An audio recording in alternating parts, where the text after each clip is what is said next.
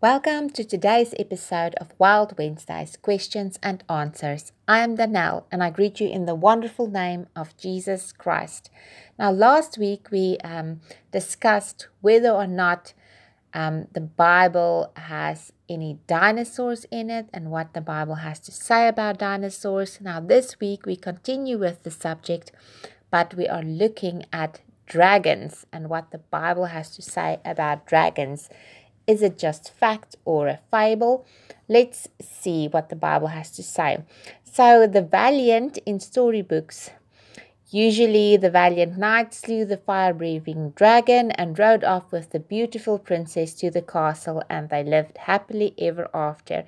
These are some of the stories we read about in children's books. Now, did dragons and humans live together? For evolutionists, legends of men slaying dragons must be mythical because their timeline has creatures like dinosaurs die out over 60 million years before humans existed. But dragon accounts aren't easy to dismiss as mere fantasy. Dragons are memorialized in legends, historical accounts, and artwork from around the world. To name a few, there's an aboriginal depiction of a water monster that resembles a plesiosaur, and ancient historical account of serpents in Egypt with bat-like wings. The epic poem Beowulf, with its account of a fiery flying serpent, and Native American petroglyphs that resemble dragons.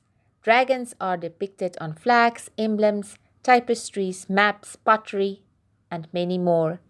Although from disconnected cultures, the descriptions are remarkably similar, perhaps because dragons were real. Let's start with the Bible. Biblical creationists are not surprised by artifacts depicting dragons or the worldwide accounts of dragons living among men. That idea is consistent with the Bible. Genesis 1 tells us that on day 5 of creation, God created great sea creatures. The Hebrew word tanim and flying creatures, so this would have included swimming plesiosaurs and flying pterodactyls, which we would call dragons. God made land animals, including dinosaurs and other land dragons, on day 6, the day He created man. So man lived among these awesome creatures from the beginning. Does the Bible mention dragons? Used multiple times in Scripture, the Hebrew word tannin, is defined as serpent, dragon, sea monster. It likely refers to certain reptiles, including giant marine creatures and serpentine land animals.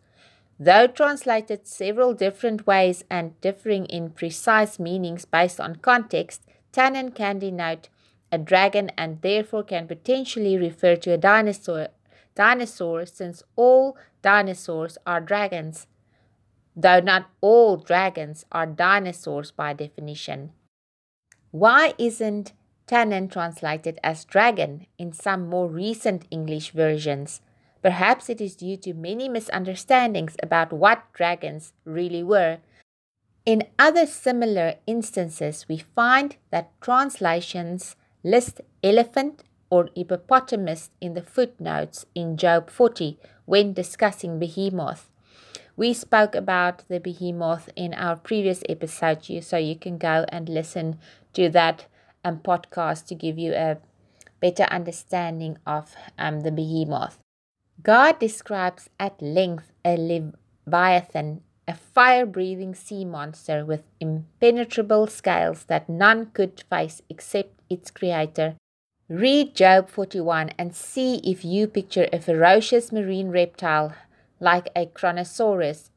Leviathan is mentioned in 5 passages of Scripture and is identified as a type of tannin in Psalm 74, verse 13 to 14, Isaiah 27, verse 1.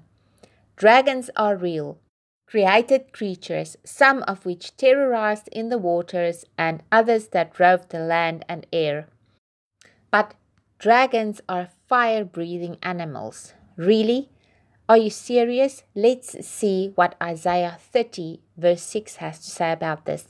The burden against the beasts of the south, through a land of trouble and anguish, from which came the lioness and lion, the viper and fiery flying serpent. They will call their riches on the backs of young donkeys, and their treasures on the humps of camels, to a people who shall not profit. Many dragon legends, such as what we find outside the Bible, could be embellished, but the basic characteristics of dragons can be found in known creatures. Some dragon descriptions fit well with certain dinosaurs. Fossil pterosaurs reveal dragon-like wings. Certain beetles shoot out burning chemicals. So, is a fire-breathing dragon really that far-fetched? What happened to these dragons then? Land and air dragons would have been taken on Noah's Ark and probably existed for some time afterward, based on the descriptions we see in the Bible and legends and artifacts worldwide. But they died out due to the curse of sin, with factors such as environmental and habitat changes, food source problems, genetic mutations, and diseases. Also, man most likely played a role in the demise of dragons, as we read in the legends of dragon slayers. A deadly dragon is still prowling. We have a very real enemy who is called a dragon, according to Revelation 12 verse 9.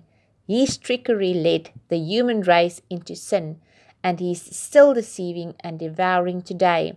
Go read 1 Peter 5 verse 8, and 1 John 5 verse 19.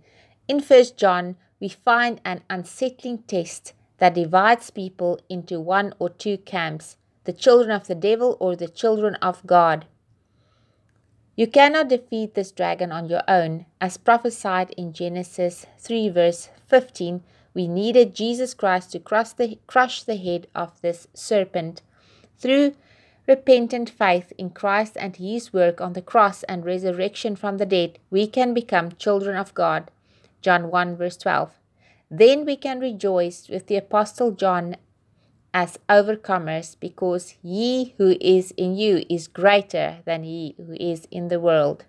So we can clearly see from today's podcast and discussion that there were dragons in the Bible, and there is still a dragon who is called the enemy, Satan himself, that still needs to be defeated and will be defeated in the end.